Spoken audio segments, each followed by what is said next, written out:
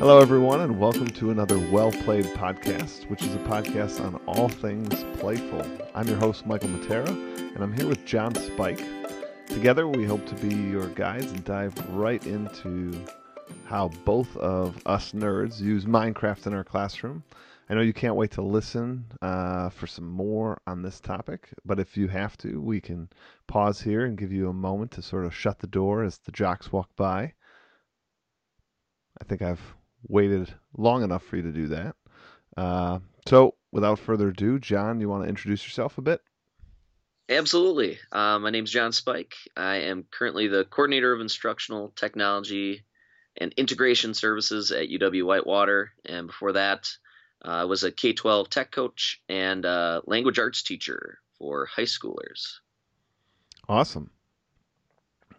So before we launch into our episode here, I just want to remind the listeners that we're doing the Well Played You has that quest for the listeners.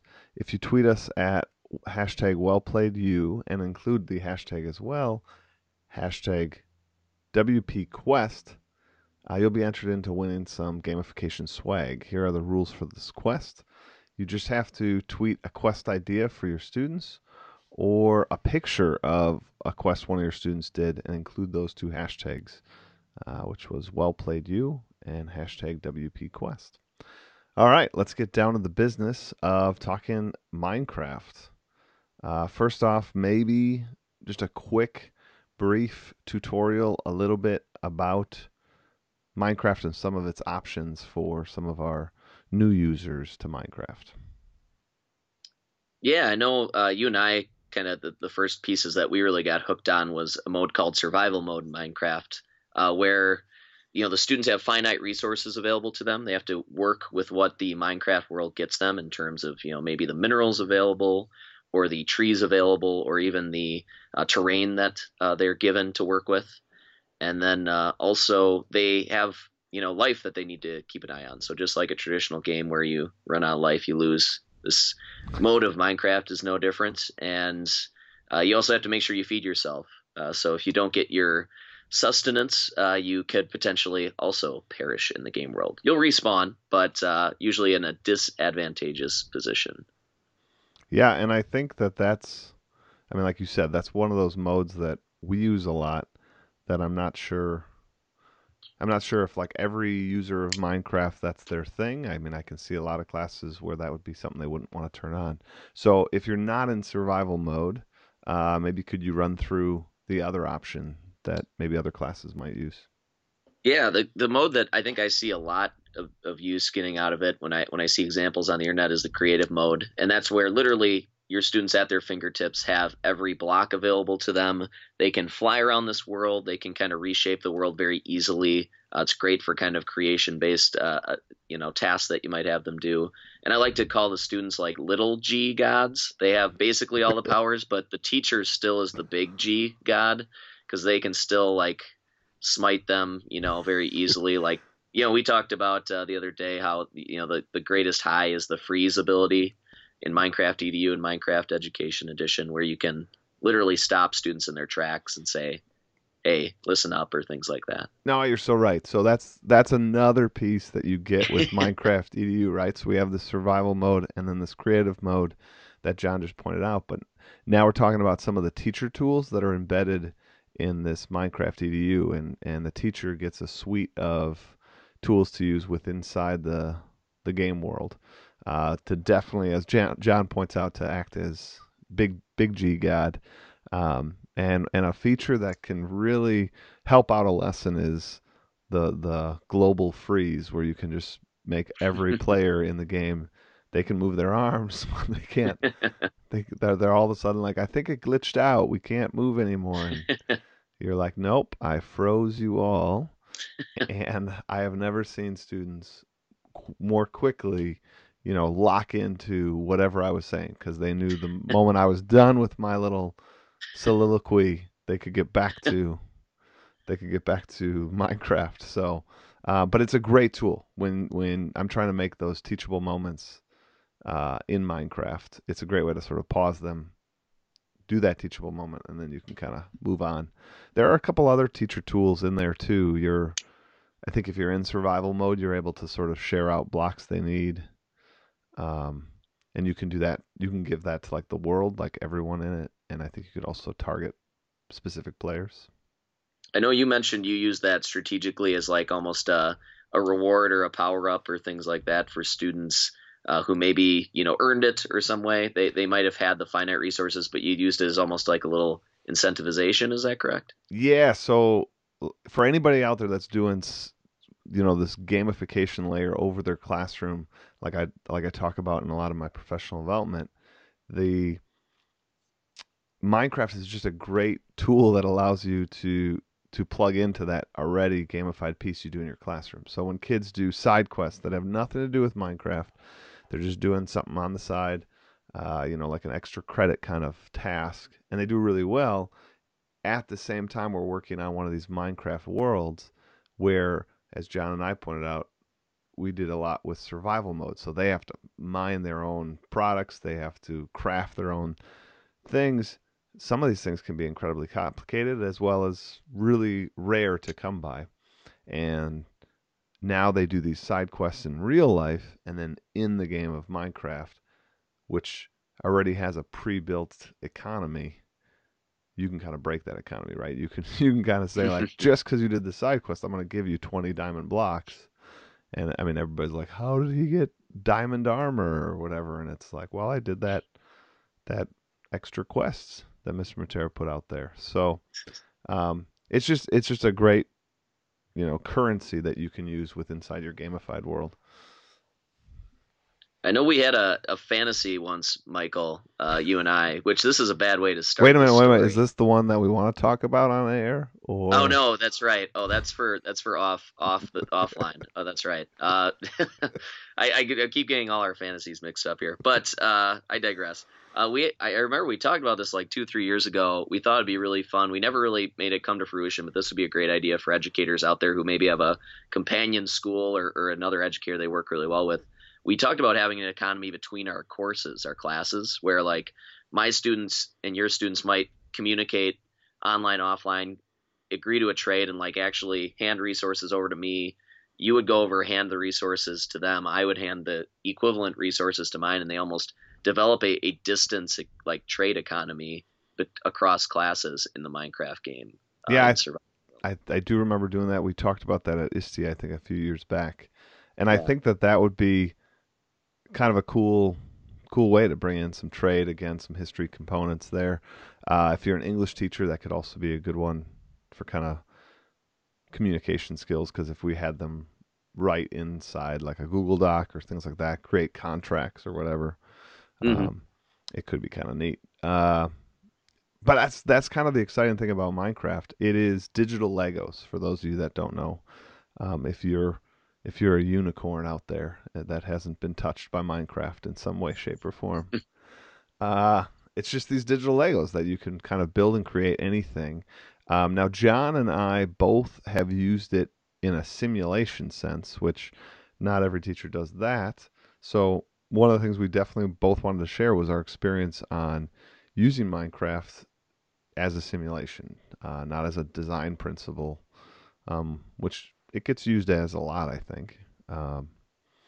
So, John, tell your tale of working with Minecraft in a simulation sort of setup.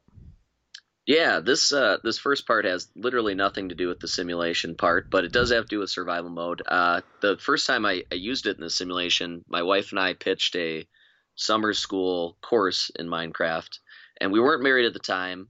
We ended up during the course of those 3 years teaching it getting married, which is a survival mode in and of itself. I think you coined that phrase for it, and I think that was a good way to put it.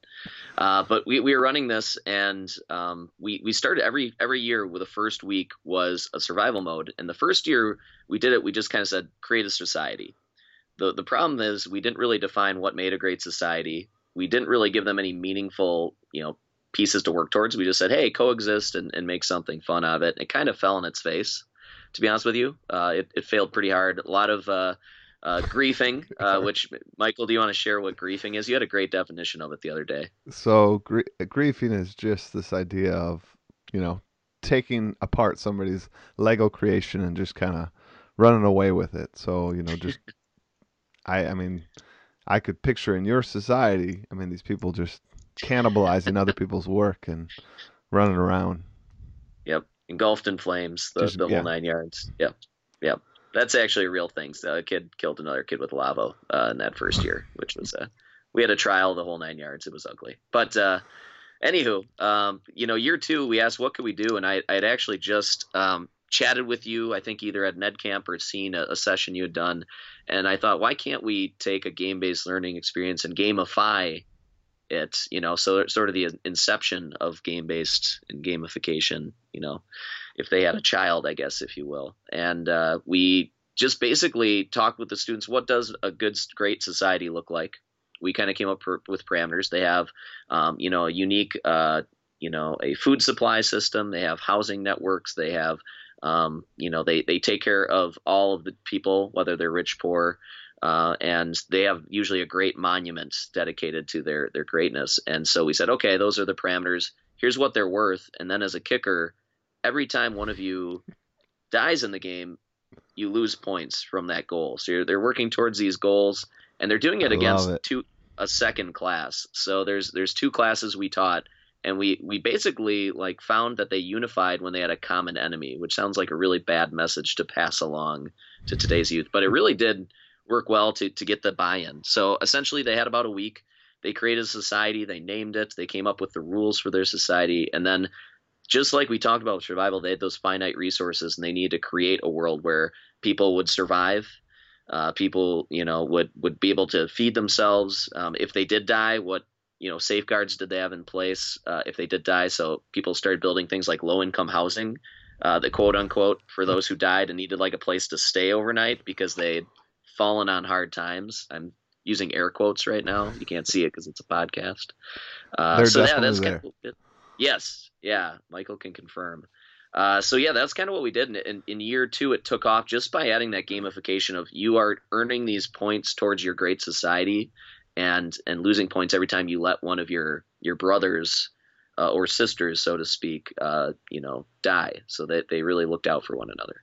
I love this like little addition, this little tweak. I mean, this is what I talk about in my book and in my presentations, that just choosing a single mechanic and how just that single mechanic can really change an experience, right? Because game mechanics are, inhibitors in some respect. They push us towards something or away from something, and I just love this story of just this one mechanic of the deaths being a negative draw on their overall score really changed the experience, and probably amped up the entire learning experience as well. Because I mean, if you're talking about a society too, that would take a toll on society, and having less workers. I think you talk about when in the game of Minecraft, when you're in survival mode, when you die, you lose all the acquired goods that Hmm. you had achieved over that time. So I mean, what a reset for society, for if you're having a high rate of death there. So I just think it's so awesome that you added that one piece, and it really changed the shape of things. And I think that that's kind of a point of, I guess, well played podcasts and explore like a pirate. Like the idea here is to use game inspired course design, right? And when you do that, that to me is the child of gamification and game based learning, is just sort of game inspired course design. Yeah, and I think it was amazing to me the conversations that started happening. We couldn't get we found our reflection from the students, and their discussions weren't very rich. But when they realized they had to problem solve together, what they could do, and if they had to actually talk out, like, hey, what would have been our major issues? Well, we're running low on wood. Well, what can we do? Well, we have to plant 2 trees for every one we cut down. Like I didn't lead this discussion about it. But they were having the conversations about conservation of trees. The low income housing was their idea. They were like, wait, we have people who keep dying like again and again and again. What's going on? Well, they say, oh, well, I die at night and I come back and it's still night and there's still bad people out. Mobs, if you're not familiar with, are the Yeah. creatures that are out to hurt you during the night in Minecraft. And so those mobs get them again and again. They built these quick little temporary housing for people who, had died and came back with nothing, which, as you mentioned, was a great analogy for life. I'm curious too, because you've done an interesting job of I think one thing we missed was kind of tying it to a specific tenet of the curriculum. We mainly just said we really want it for group building, but you've done some interesting things with survival and your curriculum. I'm kind of curious to hear you elaborate on those a little bit.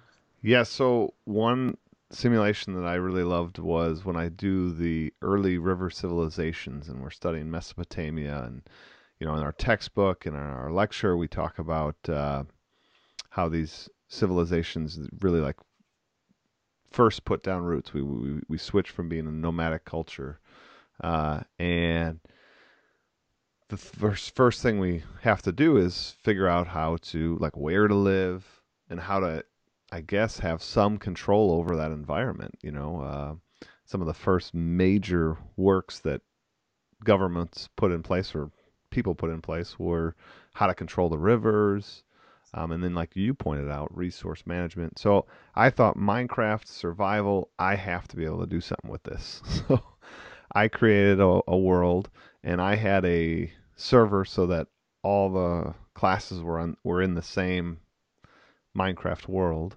um, and they go off and are able to explore and find a place they want to start their civilization.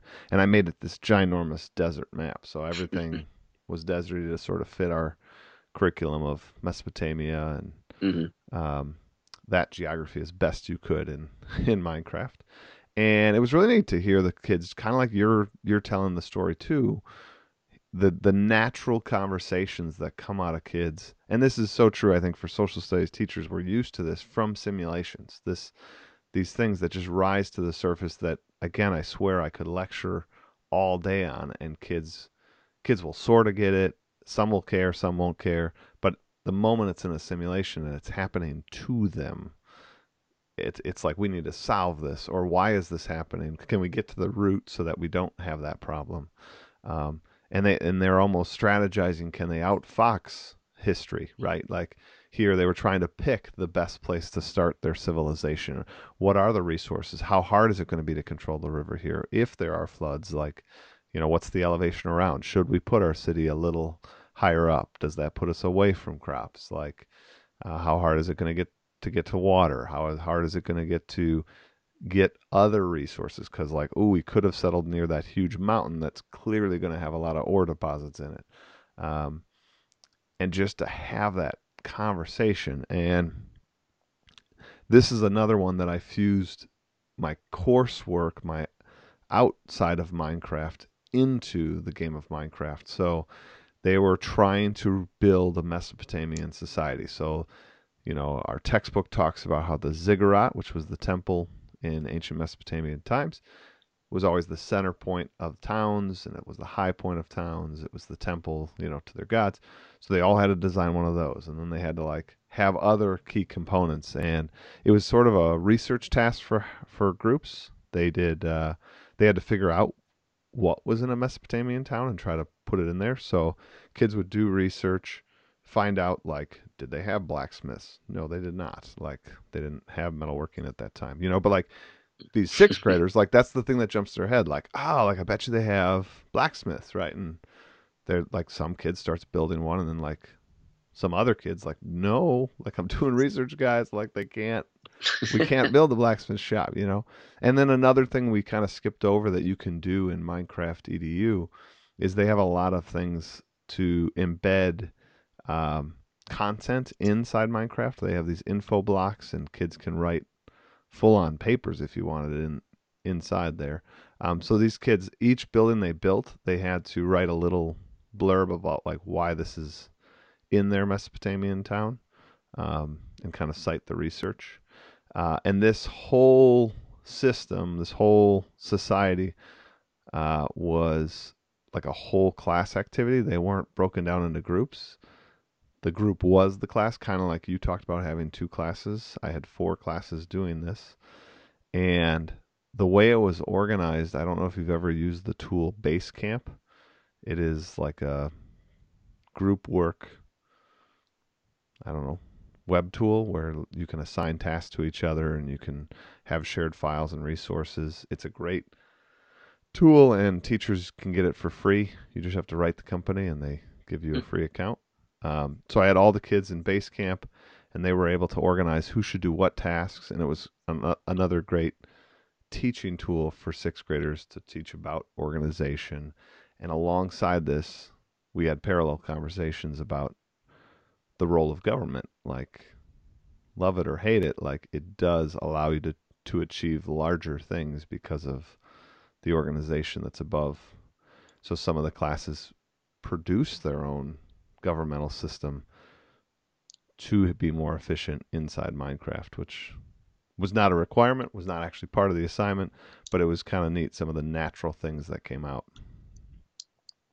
I think and what you described perfectly captures this, but it's so unique. What blows my mind about using Minecraft as a teaching tool is you just set up the parameters of the world. You give them a situation, and you give them the means through which they can learn, and you kind of hit go and let them experience and let them piece things together. It's not as prescribed as a lot of what I at least used to do. Minecraft kind of freed me up to just let it see where it took, where the lesson took itself and what kind of things they encountered, which is just kind of seems counter to a lot of the ways I feel like I was taught, where I was being disseminated down to here.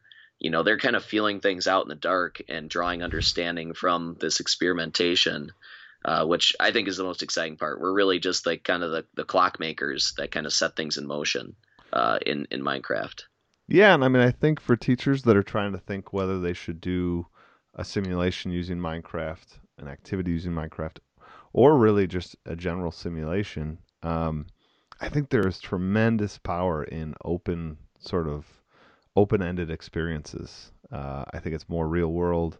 I think it's way more demanding on the students' faculties, right? Like they really have to think about the consequences of what they do. They have to really like engage a lot of information literacy, like what's the best option in that moment, and at the same time balance that with curriculum, right? Because I'm sure whatever the task is, you've wrapped it into some sort of curricular experience. So uh, I don't know, it can be an amazing experience, but yes, we have to jump off that ledge and let go of some of the control, uh, and not worry so much about getting to some sort of educational finish line that we've predefined.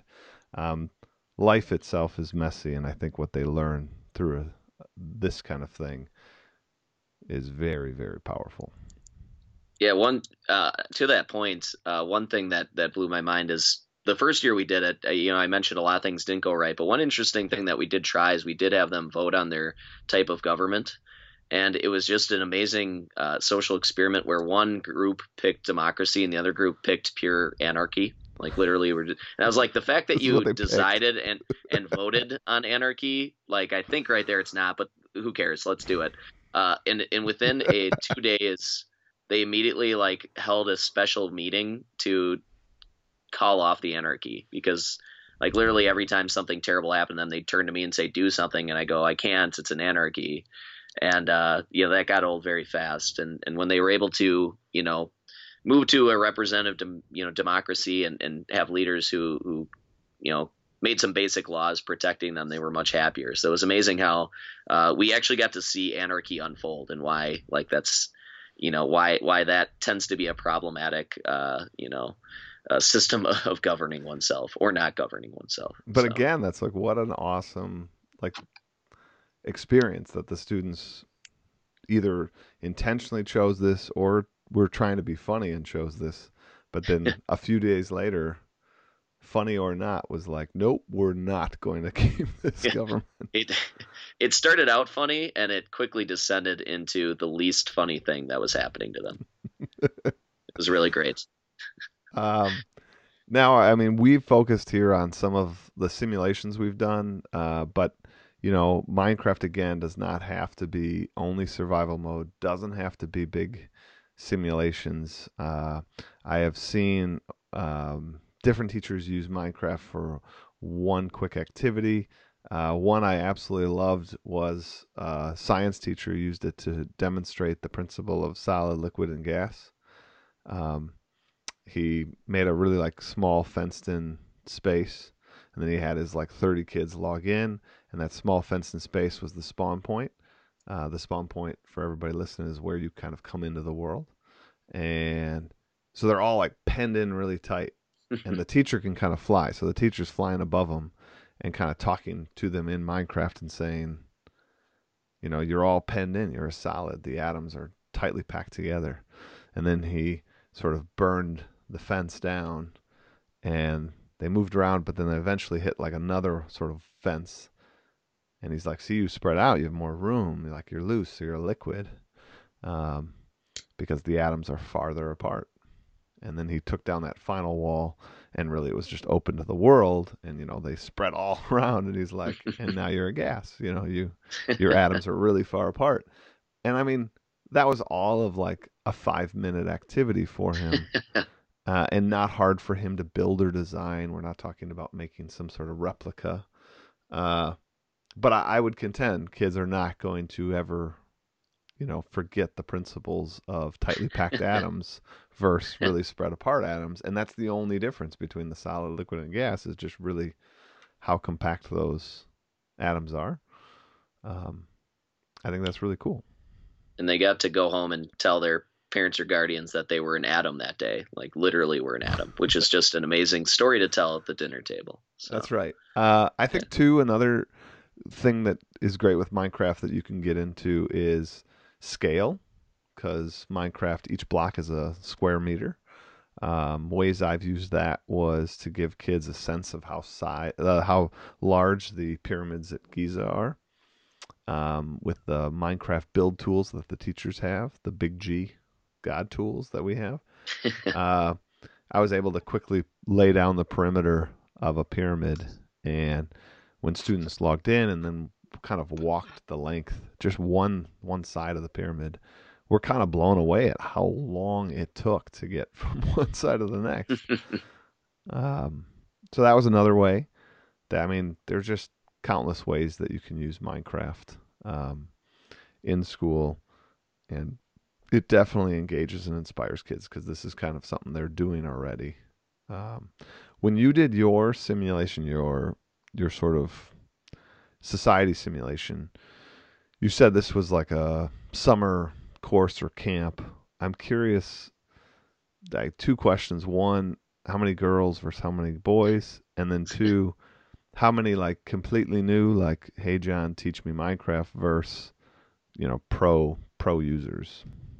Yeah, that's a great question. To answer your first question, our first year we had two females in the entire two courses of 30 students we had, so two girls out of 58. And shockingly, the next year and the year after, it just totally started shifting towards more of the median 50-50. That third year we ran it, we were kind of, I think I'd say we were about 60-40 boys to girls by that third year. But we started out two Wow. out of 60. So it really shifted as we went on. I don't know if that's just because Minecraft became more ubiquitous and it became less of a, oh, that's a boys club thing, or what happened. But it was really great because it really brought diverse ideas, I think, to the table. And for your second question, it was really hard to tell. And the reason for that is when we started off survival mode and we had that gamified atmosphere, at first my wife and I thought we were going to have to do a lot of like taking people aside and teaching them the tenets of the game. But we realized when we turned it into that, hey, your team is responsible for making sure nobody dies in the game because you get penalized. The experienced gamers really identified those people for us and took them under their wing and kind of taught them the what they'd need to be successful in the society, or looked out for them or gave them extra resources. And it was a really powerful experience. It really brought camaraderie, and suddenly, instead of the teacher trying to pick those students up and making them feel isolated, they felt like part of the group immediately. That's awesome. And again, in that the way that you've designed that simulation, there was this natural reason for the pro users to sort of slow down, pause for a moment, and invest some time into educating the others. And again, I think that's just a great life lesson, and I think that's it's just a awesome example for those students because it ended up probably being a better society and better situation for all. I like to think so. Well, it is time for reflection time. Today we have a quote by the just sort of general gamer Minecraft community. I have no idea who to attribute this to. If you are the person that said this, then my God, I'm surprised you're listening to this podcast. That's really cool. So, awesome. So here's the quote. Let's see how you and I, what we think about this one. Gamers don't die, they respawn. How is that relevant to schools in our conversation here today? Yeah, I think it's really speaks to the shift that's happening in education, where it is focused on not so much, students shouldn't be afraid of those failures that happen inevitably. When you're learning, when you're trying something new, when you're experimenting, we should really embrace those failures, those little moments, those little hiccups, and really take those as just another opportunity to learn and grow. And you and I grew up with games. We knew that it wasn't going to take one Mario life to get to the end of the final boss. Yes. I mean, you had to go through Bowser's kids before you got to him. Like you'd like totally manipulate his kids to be his minions. It was disturbing. What a parent. And his kids are just, mauling Mario over and over again repeatedly. But we realized every time we got mauled, in one of his levels or by one of his children, we were picking up a little detail that we could adjust and improve ourselves for the next hurdle. Yeah, I mean, I think you hit the nail on the head. I mean, to me, this just speaks to that whole idea of it's about the journey. There really isn't an end point, and I think gamers have that naturally. They just have this idea that we're just going to press on, even when the game's over. I mean, you'll talk about my favorite game of all time is the Legend of Zelda series, and I mean, right, even when you finish one Zelda, it's not like you're done. I mean, you're like, I hope they design another one. And there's all these little like nooks and crannies that you can keep exploring usually after the game's done, like all these little bonuses to a lot of those games too. Just keep playing. That's another great point. I mean, one of the great market success stories is a game called Skyrim, and just like any game, there is an endpoint you're trying to get from. You're trying to beat the game, but along the way, I want to say that the game designers, if you buy like the gold package that has all the like upgrades, there are thousands of side quests that you do not have to do any of them. I mean, like, you could still win the game not touching thousands of side quests. But this really shows you this notion of gamers don't die; they just respawn. These people just want to continue to exist and play the game, so they do these side quests, knowing full well it's taking more time away from the actual end objective. That's pretty amazing. Well, John, thanks for nerding out a little bit here on Well Played. It's truly been a pleasure, and I hope that we can have many more conversations with you. Yeah, it's been a pleasure and an honor, Michael, and be happy to come back and nerd out with you. Sweet. For you listeners, thanks again. Remember to post to Well Played You and the additional hashtag WPQuest. Thanks for listening. It is an honor having you listen, learn, and play with us. Enjoy the week and play on.